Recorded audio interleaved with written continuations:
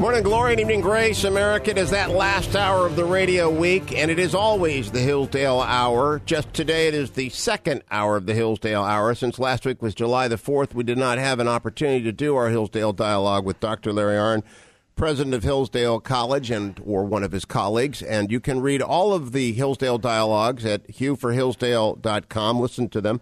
The transcripts are over at hughhewitt.com. And hillsdale.edu is where you find all of the wonderful online courses and your opportunity to subscribe for free to all of them, as well as the Speech Digest Imprimis. Where we left off, Dr. Arnn and Professor Gaetano, was Leo X. And I'm wondering if there's a personality there like George III or many others who did not see revolution coming. What is it about that obviously, we don't know which revolutions were avoided by statesman-like action, or maybe we do if you look at Washington. But what's the error that is made there in misjudging combustibility, Larry Arnn? Well, it is just like George III, right? George III wrote the letter in 1776 that kept Washington's army together, and it was a letter intended to recruit the army to his cause.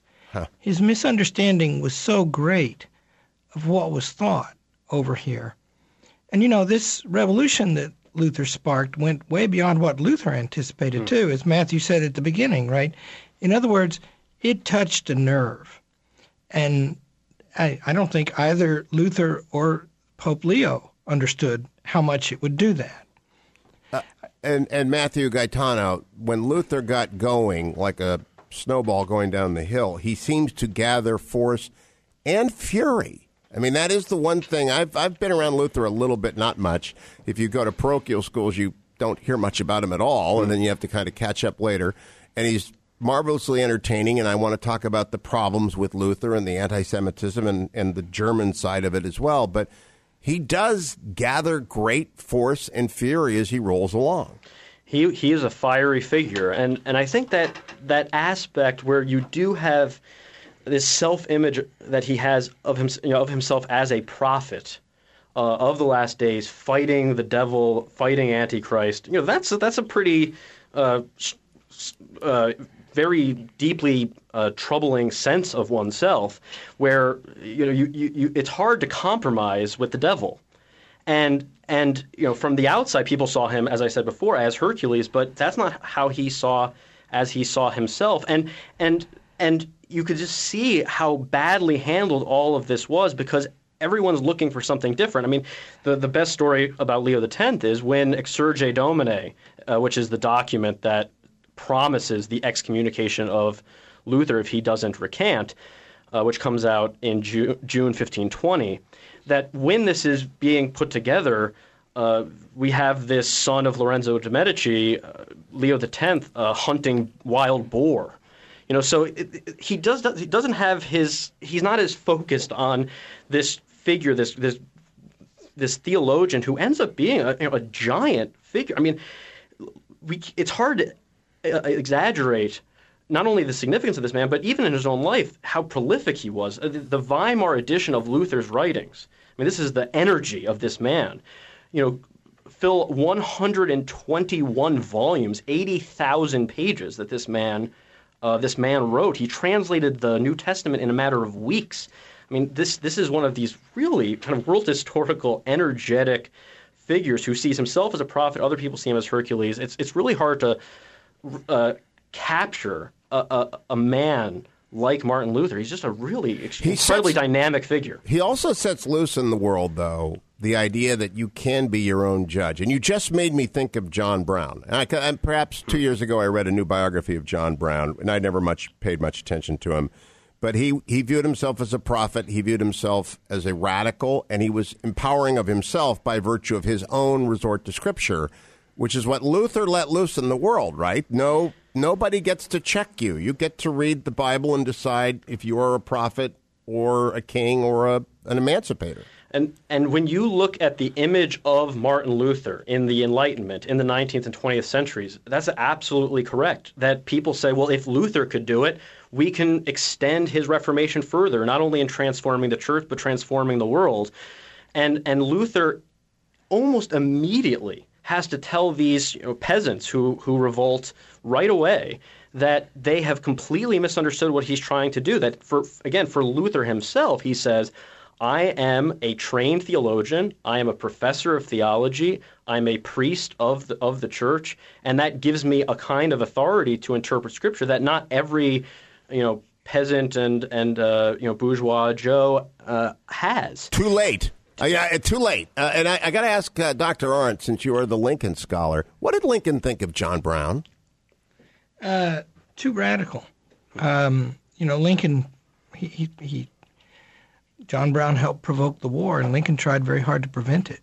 And he thought that John Brown was guilty. Such people were guilty of forgetting that we have to live under the law, and if we don't have the law, we're done. And so this idea that I'm a prophet and I can go and use violence on my own initiative, and that's not what Luther proposed at all. So yeah, and I have to tell an anecdote about Luther. It's questionable because I can't find the letter, but I'll look it up, and I'll apologize on the air if it doesn't exist. But years ago, Doug Jeffrey, my colleague, who's a Lutheran, and also it's important to understand has a advanced degree in beer making. Of course he's a Lutheran then. Sent me a copy of a letter that Luther wrote from the Diet of Worms, which has got to be the greatest named conference in human history. and the letter says, in paraphrase, and I haven't read it for years, I confess, I could have spent all my days over there devastating with my arguments, but I preferred to stay over here and drink beer and let the Lord do it, which is a kind of commentary on faith and works. Yeah. All right. Now, this brings me, I got so out of joint here at the beginning. We haven't given our poor Pittsburgh Steelers fans the least idea of the life of Luther. And we don't, we're talking about this man, and they drive by churches named for him. I think the only denomination out there that is that way, correct? And there have been movies made about him, and there's this tremendous controversy about him. Wesleyans. But why don't you, Professor Gaetano, sort of set up who he is, where he came from, and how he ended up setting the world on fire? Yeah, he certainly had humble beginnings. 1483, Luther's born in a town, Eisleben. His father's a kind of middle-class figure involved in coal mining. And Luther was given, because of this middle-class background, a decent education, and was training to become a lawyer, which was the next step up the ladder from his father's point of view. And when he was coming home from finishing up part of his degree at Erfurt, which is one of the early German universities, he is afraid of being struck by lightning, and says to Saint Anne, who's the traditional mother of Mary, that he would become a monk if he was saved from this storm. And he was saved from the storm and joined this very radical, and when I say radical, I mean very observant, very reformed Augustinian friary. And what are the Augustinians known for? Are they obviously they're devoted to the work of Augustine, but what's their rule? In fact, the Augustinians come together. They're actually called the Augustinian hermits, because early on in the 13th century, early 13th century, there were all of these hermits who were causing certain problems for the church, because the church wanted some organization, some go-to people if there's any problems. And so it gathered together all of these hermits together and other monks and put them under the Augustinian rule, which is a pretty standard rule. Even the Dominicans, the more famous order, have a modified Augustinian rule. And that was really the only reason they were called Augustinians, until eventually they really did become devoted to the Doctor of Grace, St. Augustine, in part because, I'm oversimplifying slightly, that the Franciscans had Francis and Bonaventure and eventually Scotus. Oh, no kidding. They didn't start out to be Augustinians? They just ended up there? That's absolutely right. In the beginning, it was the rule. The rule started it. And then eventually they became deeply devoted to the works of St. Augustine. That's all medieval theologians were, but they had a special devotion to his writings. And by the time Luther's joining up, that was well established. Now, Dr. Arnn, before we go to break, when I say Luther, do you think Aristotelian or do you think anti-Aristotelian?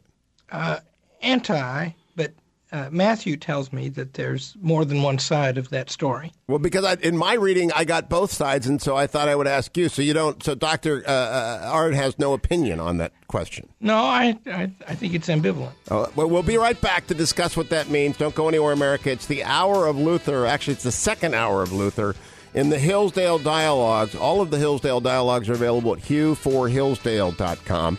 And Hillsdale College, the remarkable institution it is, all of its free online courses available at hillsdale.edu. Stay tuned. 21 minutes after the hour, America, it's Hugh Hewitt. Thank you so much for listening on this Friday. It's the hour of Hillsdale, the Hillsdale Dialogue, named for the Hillsdale College, hillsdale.edu. I'm joined by Dr. Larry Arnn, as I am most weeks, and this week his colleague, Professor Matthew Gaetano, who also teaches the online Western Civilization lectures on the Renaissance, Reformation, and Counter-Reformation. When we went to break, Dr. Arnn, I'd asked you about Aristotle, and you said Matthew has a different view on this. And so I bring it up only because if folks have been dutifully listening to the Hillsdale Dialogues week after week, they will have known that Aquinas was the great reintroducer of Aristotle, and obviously a few hundred years later comes Luther, and he's going to know what Aquinas, the great doctor, has written and said, and he's going to have an opinion on him, won't he, Matthew Gaetano? Absolutely. And Luther, after he joins the Augustinians, is recognized for his gifts as a student and is moved very quickly through his theology training. He receives his degree quite early in his life, much earlier than typical theologians of his time, because of his brilliance as a theologian. And if you're training to be a theologian in the 15 teens, you're reading Aristotle. And part of what made Luther famous before the 95 Theses and so on and so forth was he was seen to be another university reformer along the lines of an Erasmus. Wittenberg was a young university. It was only founded in 1502. It's under 20 years old by the time when Luther's teaching. It's a very new university, and Luther really is trying to put in more Latin literature, along the humanist lines. And he doesn't want excessive commentaries and logic chopping that he saw as typical of the scholastics. And then in 1520, so just around the time when he's being condemned, he does say the universities need to be reformed by the German nobility. They need to get rid of Aristotle's physics and metaphysics. This is a waste of time. But even then, even in one of his most radical points, he says we really need to preserve Aristotle's ethics. Not Aristotle's ethics, Aristotle's logic and Aristotle's poetics and his rhetoric, that those are really valuable writings. What he was really disturbed by it was the way in which Christian theologians look to Aristotle's ethics, which is all about how one can, through virtue, secure happiness. And Luther, because of his profound sense of human sinfulness, thought, why are we concerning ourselves with what some pagan pig, which he is said to have written about Aristotle at one time, what does a pagan pig have to know about happiness when we know what happiness really is, which is the heaven that is secured by Christ through his grace? And so it's really the ethics that disturbed him. I am astonished at the presumption. I know I've known a lot of PhDs, so I've known some people who are pretty presumptuous, but I also know a lot of humble PhDs. He takes on the Pope. He takes on Aristotle. He instructs the German nobility. If you want to criticize Luther, first of all, the Ethics is the place where Aristotle most definitely speaks of the immortality of the soul. He says in the Ethics that we care about our children and our grandchildren and maybe our great-grandchildren intensely after death, maybe not others so much. And this does, by the way, seem to me, the things he wrote about the ethics, they seem to me arrogant. He says that, I didn't know this until I read Matthew's thing, this point, but he says that he understands Aristotle better than Aquinas did. Wowie. But then he, in my opinion, he doesn't. Aristotle's account of the human being begins by what you can see. And here's what you can see, he says. You can see that we're animals and that we die and live like animals, live and die like animals. And you can see that we are possessed of an immortal soul, capable of grasping the eternal. And so why would such a soul be in such a body? He understands the two to be an integrity. And then he says, since nature makes nothing in vain, it's hard to think that the soul would be given these capacities and then perish as in a non-rational being. So Aristotle's account of all that, in my opinion, is beautiful and powerful and innovative. But then second, it has been picked up by what I regard as the greatest Christian writers on this point and reconciled, because obviously there's a puzzlement in the middle of Aristotle. He's not asserting he knows everything. And so Thomas Aquinas' treatment of all that is, these things that Aristotle says are true, and perfect knowledge of such things, to which Aristotle does not pretend, would only come from the knowledge that's given us by God. And that seems to me like, first of all, a truer, and second of all, a more defensible position than Luther's is. But Matthew knows more about this than I do, and he writes that Luther's friend Melanchthon was a great Aristotelian, and Luther did something more than abide that. Maybe you speak to that, Matthew. That's right. Philip Melanchthon was called the Praeceptor Germaniae in the decades after his death. Philip Melanchthon was the young man, and Praeceptor Germaniae, he's the teacher of Germany, that he was seen to be one of the great educators of his time. And Luther was present at the University of Wittenberg while Melanchthon was commenting upon and using many of the texts of Aristotle in the classroom.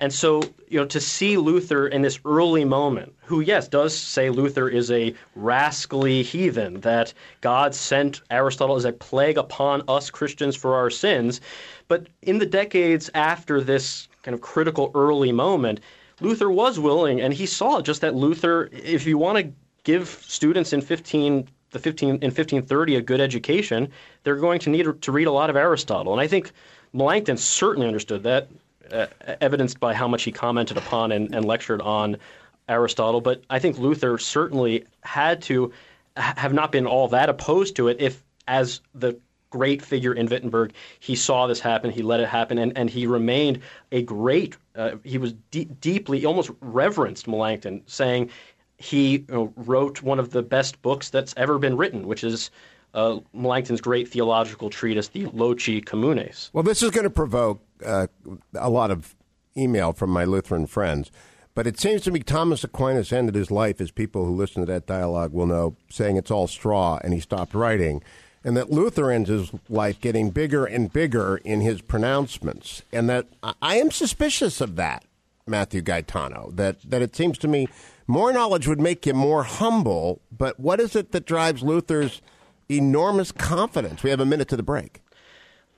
I think early on, it's the sense that the gospel, the good news revealed by God in Christ, was under threat.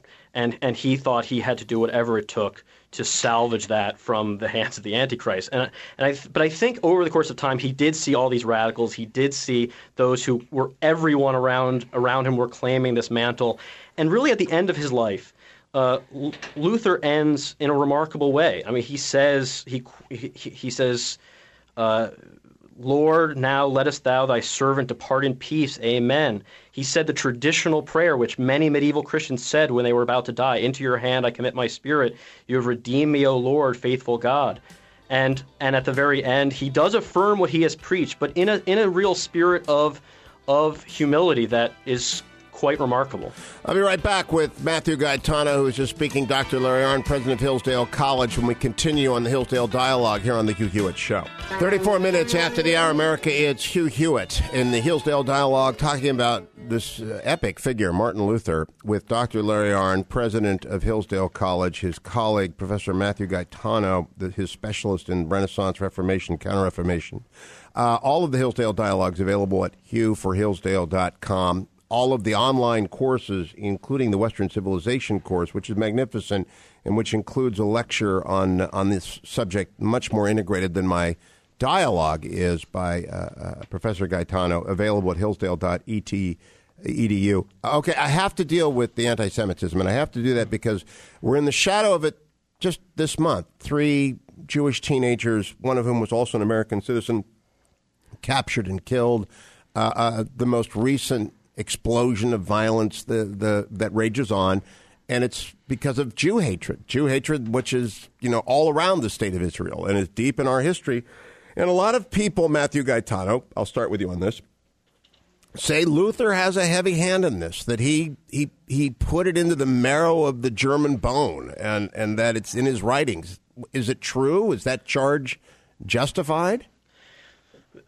This is a very difficult question. I think it's important to recognize, and as I'm a great admirer of the Middle Ages and medieval Christendom, as well as some of these signal moments in the Reformation. But that a certain really sad attitude towards the Jewish people, as those who killed Christ, as theocides, or deicides, I should say, those who killed God, right, in Christ, that attitude is not new, certainly, with Luther. Now, Luther was hot about a lot of things, and as much as I've been, trying to show how he understood himself from the outside, many did see him as arrogant, as filled with fury. Even Melanchthon, his great friend and student, at his funeral, or at Luther's funeral oration, at his funeral, Melanchthon said that Luther was at times a little bit too hot-headed. So even with his corpse lying in the tomb,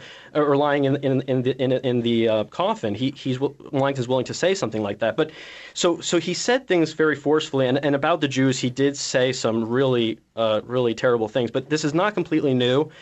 But we also have to distinguish this from modern. The Catholic Church is as guilty of anti-Semitism as the Lutheran Church as well, and has publicly repented of it. And it's a modern blessing that we know the disease and can identify it and cure it. I think that's right. But nevertheless, I didn't want to pass over, because my Jewish friends are always quick to tell me this, that Luther put this into the German spirit. And I don't know if it's fair or not. And I'm not a scholar, and I really haven't spent much time. But Larry Arnn, I'm sure you've heard it before, but it's something that I think is almost obligatory to raise, at least for the purposes of putting on the table and noting. Yeah, the Christianity, so here's my little opinion. Christianity changed the way human beings relate to their government, as well as the way they relate to God. And there was a temptation in it to use the old way, and the old way was God was the source of the law in each city. And so this anti-Semitism thing it's partly that we have to build a polity in which everyone agrees and is faithful. And it's compelled because their souls and their salvation depends on it. And so one can see why the Jews would be a problem if you think that way. And the richer strain and the true strain of Christianity, in my opinion, was discovered by the founders of America, especially prominently. And that was, Jesus said, "My kingdom is not of this world." And no man comes to faith, to God except through faith, a Lutheran teaching, right? And so it doesn't do any good to castigate the people who don't believe in Christ. He himself prevented violence against the very people who arrested him. And so it looks to me like that's wrong. And you could read Luther's life, because it decentralized authority in the church, as being a step away from that. But the thing about the Jews in him is not good. Go ahead, a minute to the break. And Matthew. I think just one of the reasons that Luther was particularly angry at the Jews, along with the Pope and many others, was that he really believed that when he proclaimed this true gospel in a way that he thought it was obscured in the centuries before, that even the Jews would sort of flock to this rearticulation of the gospel again in the last days, as I've been saying. And when he didn't see that happen, he was deeply disappointed.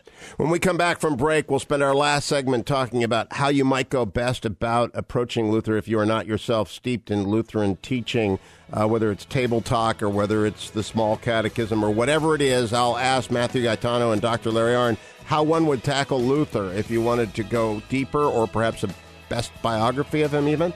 Stay tuned to the Hillsdale Dialogue. It's here on the Hugh Hewitt Show. 44 minutes after the hour, America on the Hillsdale Dialogue. Special 2-hour Hillsdale Dialogue this week on Martin Luther with Dr. Larry Arnn, president of Hillsdale College, his colleague, Professor Matthew Gaetano. At the college, less than a month ago, Eric McTaxis was your commencement speaker, and he probably was because he wrote a very important book a couple of years back titled simply Bonhoeffer, A Life. Bonhoeffer himself, a Lutheran pastor who was all that was great about Luther and Lutheranism. And so I thought I'd ask you, Matthew Gaetano, how would someone go about accessing Luther if they're not Lutheran? You sent me On Christian Liberty to read, and To the Christian Nobility of the German Nation, I think is important. The Small Catechism is sort of his concise Lutheranism. But how would you encourage them to understand him? I think you've covered a lot of the great treatises, the three great treatises of 1520, on Christian Liberty, To the German Nobility, and then the Babylonian captivity of the Church. But this is hard material, and except for Christian Liberty, it's very polemical. I think you really see Luther in his greatness, though this is difficult material, in his commentary on Galatians, written in 1535. It's really a brilliant, brilliant work, and you see Luther's theology on display all the time. It's polemical at times because it's Martin Luther, but you really see him engaging with the Word of God, which was so Scripture alone, which was so important to Martin Luther. I would also recommend the biography of Luther by a man named Heiko Obermann. Oh, that's easy to spell. Right. Oberman. Okay. And it's Luther, Man Between God and the Devil. And wow. It's a really remarkable work. It's not a just year by year, month by month kind of account. It really makes a case for this. A lot of what I've been saying. Luther, who understands himself not as building some new modern world. Tell me the title again. Of the last days. Luther, Man Between God and the Devil. Okay. And Oberman, I can remember that. So tell me, Larry Arnn, why do you think Eric Metaxas's Bonhoeffer resonated so well? He's a martyr. He's a martyr of the Nazis. He's a Lutheran, but I mean, it's 70 years ago. Why does this become and remain a bestseller? The author of whom is invited to a place like Hillsdale to address your graduates on an important day. Well, Eric's account of why it's so important is he prayed a lot about it. But yeah, Bonhoeffer is an inspiring story, and he, if you read it, here's what you'll learn. Here's a young man who comes within inches of surviving the Nazis, having lived for, 15 years under imminent threat of destruction from them, and he's got a beautiful woman, and he's going to marry her, and at the last minute, 2 weeks before the war was over, the Gestapo catches him and hangs him. And every account we have of his comportment throughout this time, especially once he was arrested, is that he was serene and faithful.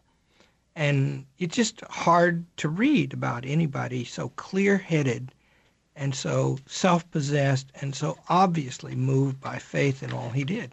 And I would ask Matthew, and so very deeply Lutheran, right? That whatever it is that Bonhoeffer had, he got because of Luther. That's right. Jesus, of course, but Luther. That's right, and a lot of this is rooted in the teachings of Jesus and St. Paul. But Luther, towards his dying day, really found this one verse of Scripture deeply meaningful to him. If God be for us, who can be against us?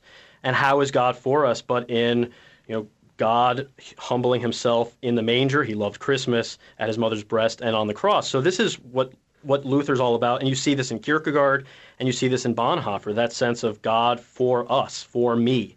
And, Bonhoeffer's a remarkable guy, and just one quick point on that is that, he took a tour of America and really brought this Lutheran understanding of Christianity, as part of a real critique of what he saw in American Christianity. He called American Christianity Protestantism without the Reformation. Huh. Right? That it was all about getting rid of superstition and purifying worship and so on, but it didn't have in Bonhoeffer's view, American Christianity didn't have a strong enough sense of the church as a community of the faithful, and of the way in which it's all about fundamentally, in his view, the proclamation of the gospel and this flinging yourself on the mercy of Christ, and for him as a Lutheran, and this is so important to Luther, in the sacraments, right, in the real presence of Christ in communion. So all of this he saw as a way in which a Lutheran way of conceiving of Christianity could enrich American Christianity in general. Now, I'm curious if you saw in Benedict XVI, the retired Pope, an almost admission, and a German, as German could be, an admission that, hey, Lutherans, the church got it. It absorbed much of what Luther had to say. Let's come gather around now and go back to back as Christians. Because I always thought of him as almost Lutheran when he would write about Paul and things like that, as opposed to being, like John Paul the Great, much more deeply Roman.